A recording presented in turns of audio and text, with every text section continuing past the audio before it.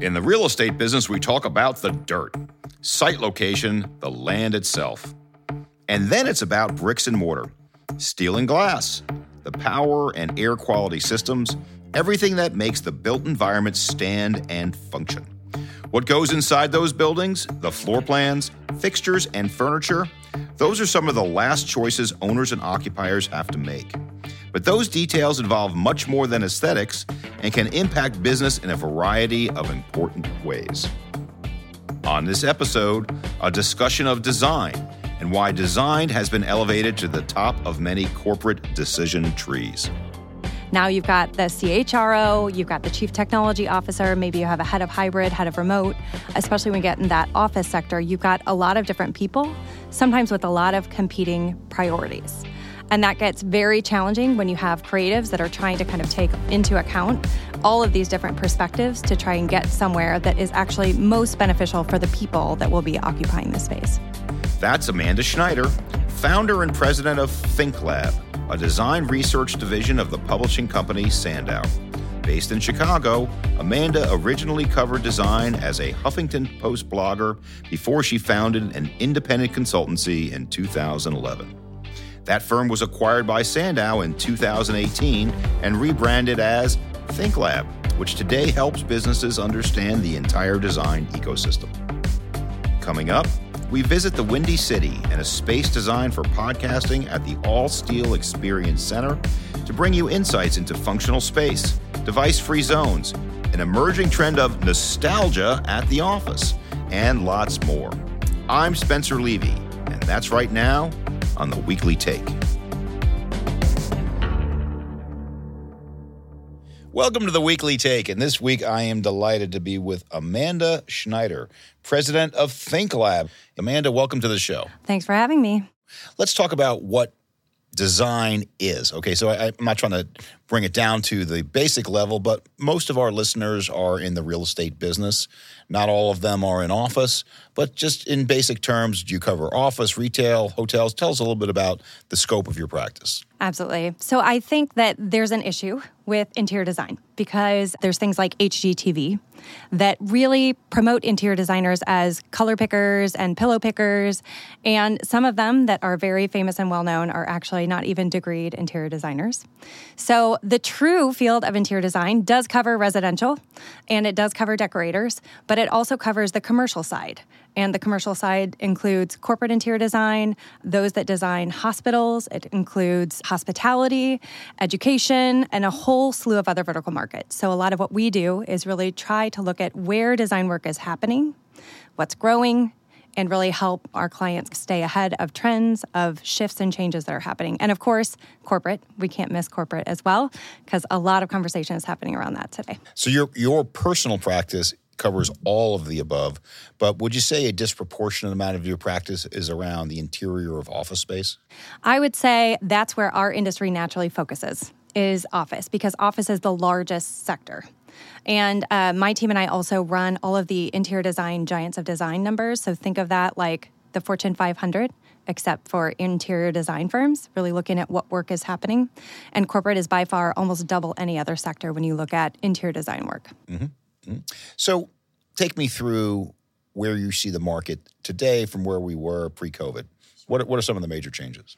Yeah, so a lot of our interior design giants of design, which again is the top 200 firms, looking at detailed metrics about where their fees come from, what they're earning.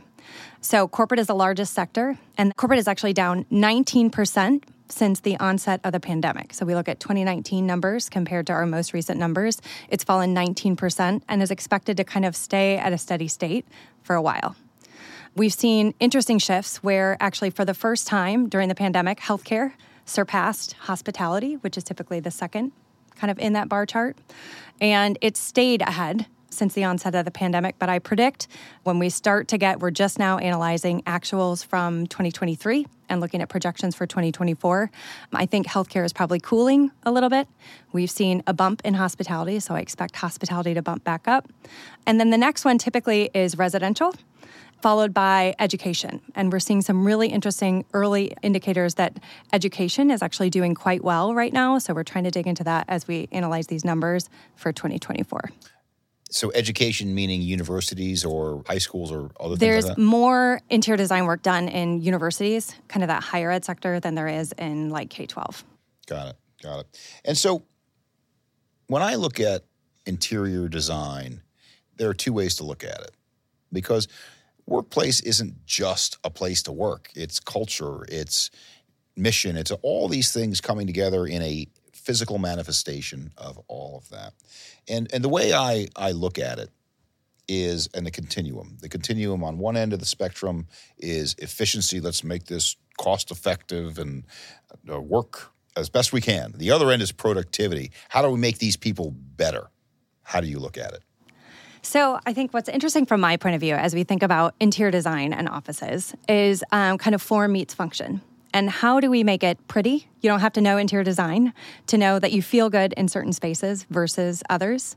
But also form is there's really a function to these spaces. And interior designers do much more than just making things pretty. They really look at furniture layouts. They look at behavior of people. They really try to make spaces that make more productive teams. And I think that's especially important as we look at the office sector. I know you're exceptionally interested in the office sector and what's happening there, especially with this back to office conversation that's happening in 2023 and probably is not finished in 2024. I think the power of interior designers is matching that form with function to really make it beautiful so you feel good in a space, even if you're not a designer. You know when you feel good in a space, but also the form, really looking at how we need to reinvent the office. Because I think a lot of people are coming back to offices that maybe shut down pre-COVID, maybe have been less occupied for a while.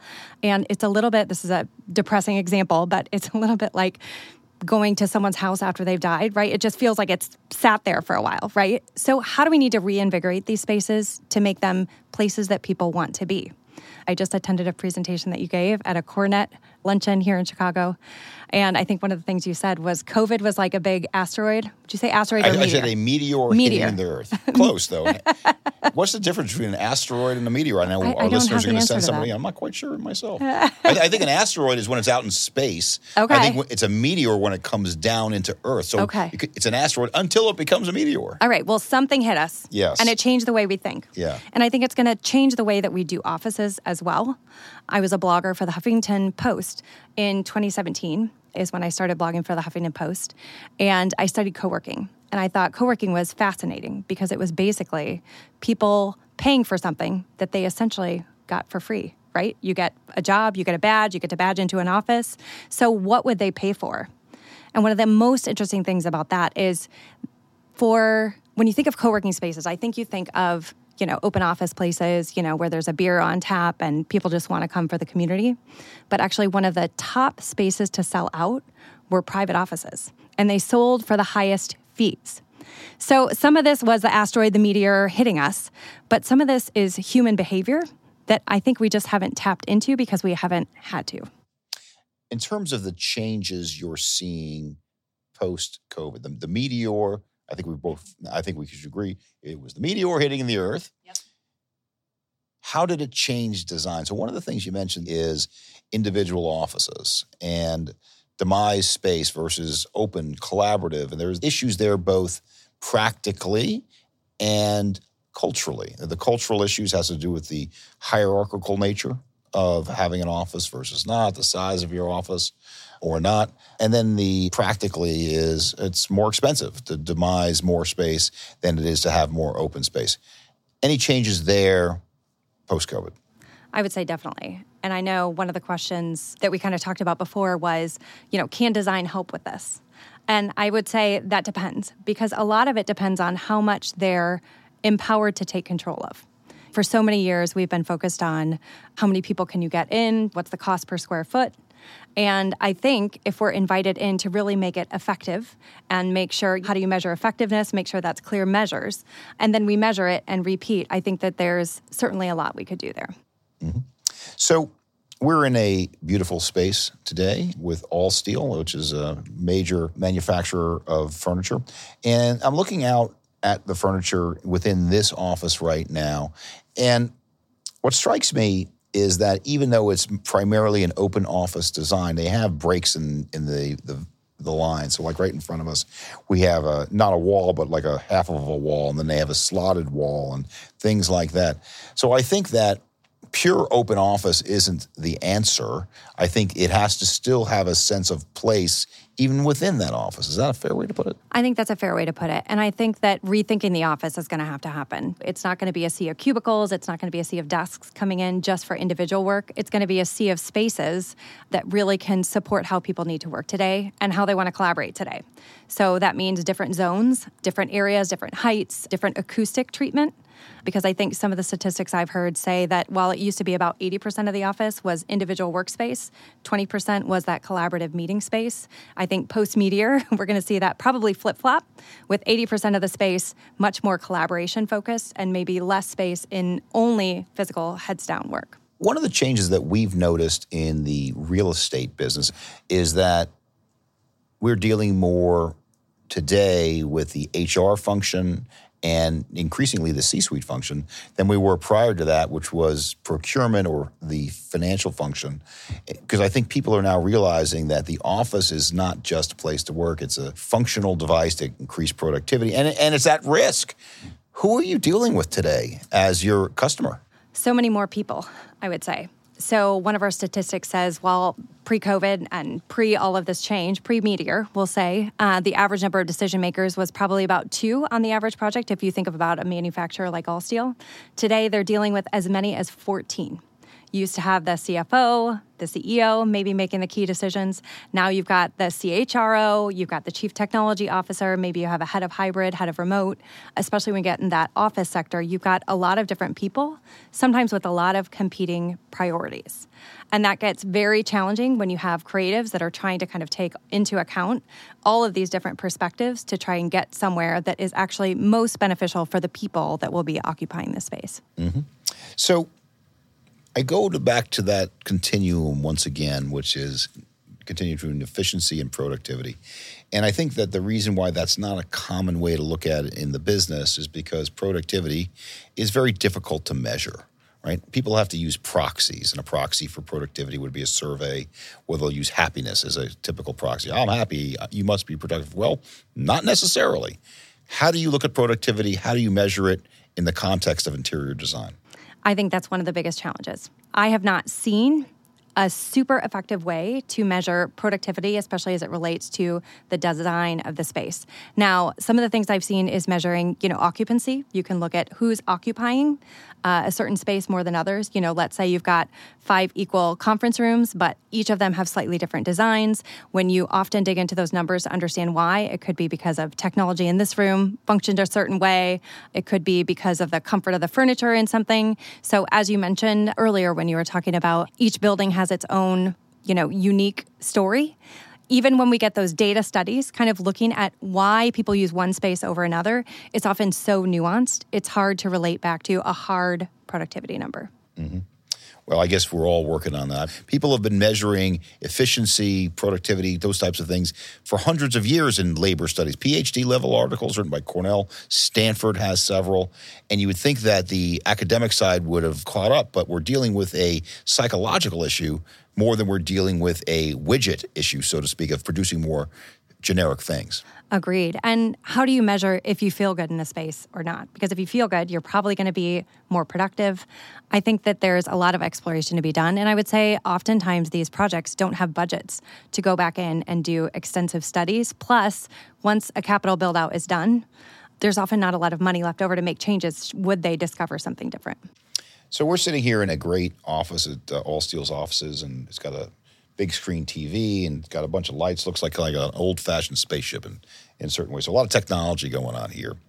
But technology to me is a double-edged sword, right? Because while technology can make you more productive, can it make you less productive? And so the example I use is a speech I gave in Los Angeles in June, where I gave it on a Friday afternoon.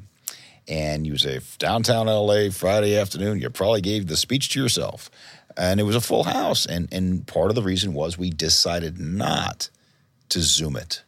So what's your point of view on technology, its use in the workplace, its use outside of the workplace, the hybrid workplace, all of the above? Yeah, I think one of the biggest things we've got to figure out is this hybrid equity. and really how to make technology work for us when we're in a space. And it's been really interesting because I think it's often who's in the room that kind of feels like maybe you want to be in that room, and if you're remote, you're a bit left out. But what's actually happening sometimes now in this hybrid era is when you've got 10 faces in one square versus single faces on the other square, it's making kind of a different kind of inequity. So I think a huge opportunity for design for these spaces is really to kind of integrate the technology with the furniture, with the architectural space in the room, so that it's much more seamless and really gives opportunity for that equity. And I think that's a huge challenge today. I'll say one of the other things is that most furniture is designed to last decades and decades and decades, right? It's designed to be sustainable. It's designed to stand up to college students beating it up, to rotating corporate clients beating it up. Technology is not. Technology changes so fast. So it's very, very difficult to integrate technology with things like furniture and architecture that aren't changing as fast as that technology is.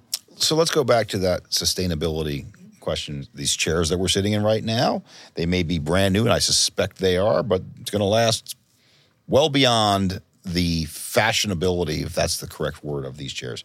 So to what extent, when you're looking at designing a space, now the space that we're in today has exposed ceilings, exposed vents, so that means we don't need the drop-down ceilings and things like that, but this chair, will it ever be used again?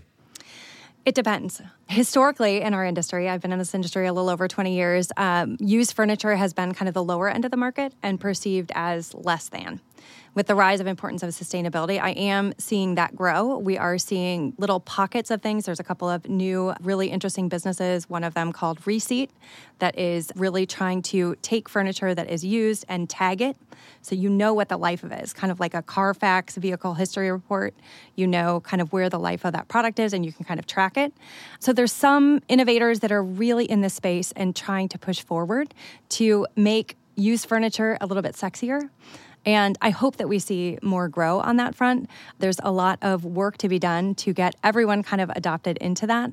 And the complexity around, you're looking around here, all the furniture that's in here, literally any color, different bases on a table, different finishes of wood, the possibilities are endless. So you end up with this kind of cacophony of all of these amazing pieces, and to catalog those and track them, and if you're trying to reuse them in another office, kind of find what can be used, is so labor intensive. As much as our industry likes to talk about flexibility, reconfiguration, even things like demountable walls, the truth is the labor, here's back to your labor story, the labor to do all of that cataloging and finding it and designing with it is almost more than it would be just to buy new. So our industry has a lot of work to do there. So this is a complete non sequitur.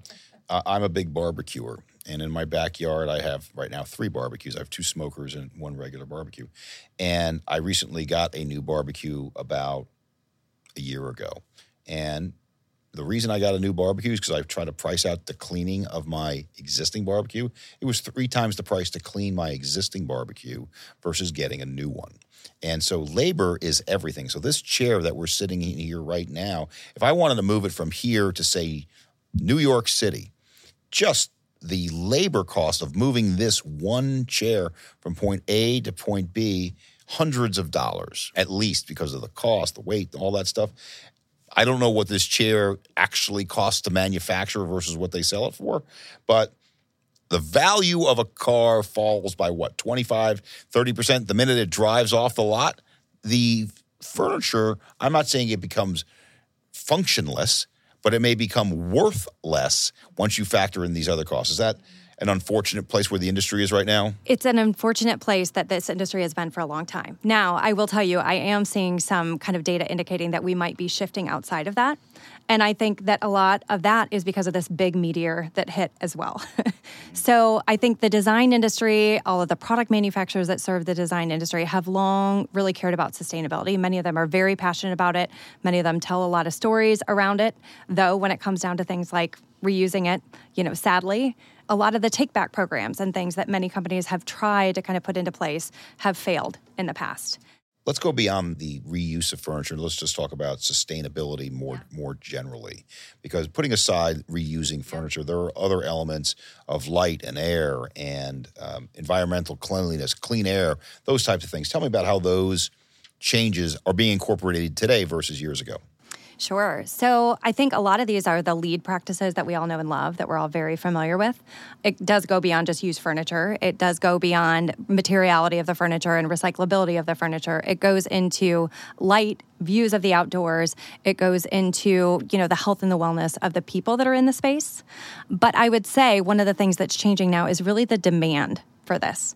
So we have the industry's first ever persona study that really looks at these design specifiers, why they're choosing what they're choosing. And in the last year, the sustainability first persona has actually doubled. So meaning that is the reason that they do it. And I think a big reason that demand has shifted is around the awareness of the world to really care about these sustainable attributes as well. Not just the designers, but their clients are actually asking for them. When things shut down and we saw the smog over LA lift, we saw a lot of things get a little bit better, especially as Gen Z kind of rises. It's a very important thing for their generation. I think the need to do things more sustainably is effective. Now, a couple of newer things that really fall into sustainability, but not just sustainability of a building, but also sustainability of the humans within the building, is we're also seeing a shift towards more wellness rooms. We're seeing shift towards electronic-free zones and things that help with mental health as that rises in a conversation. We're seeing much more focus on those spaces that go beyond just the physical elements of a building. I have a client of ours, Crow Holdings. They have office space at the old Parkland Hospital in Dallas. And if you see it, is some of the most spectacular space you'll ever see. Just absolutely beautiful. And this is not me asking you to get invited back, but yes, if anybody from Crow is listening, I love coming to your space. But I'm going to give them a shout out for one other thing. They have what they call a debate chamber, which is like 3 stories down. And I don't know how they pulled this off or if this was even intentional. There is no cell phone reception in that room at all. None. And I think it was intentional. I think it was because if you're going to listen to a speaker, listen to the speaker or don't be there. And they got all electronic capability out of that room. What's your point of view on that? I think it's brilliant. I mean, this is a debate room now, like a place that they listen to speakers, or a space that they actually debate? It's a conference room. Okay. It's not a conference room. That's not true. It looks like a Shakespearean theater in the round. Oh, is wow. what it looks. It's super cool. And next time you're in Dallas, as an interior designer, I must visit. Yeah. But in any event, it's a cool, probably seats 300 people. And the speaker, rather than being on stage, is in the middle of the floor. Oh, interesting.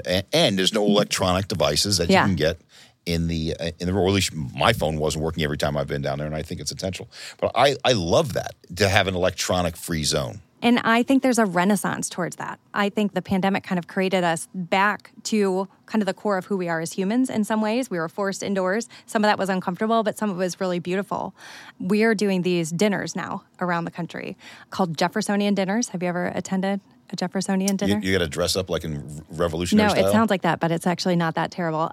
It's a dinner that dates back, the format of it dates back to Thomas Jefferson. Okay.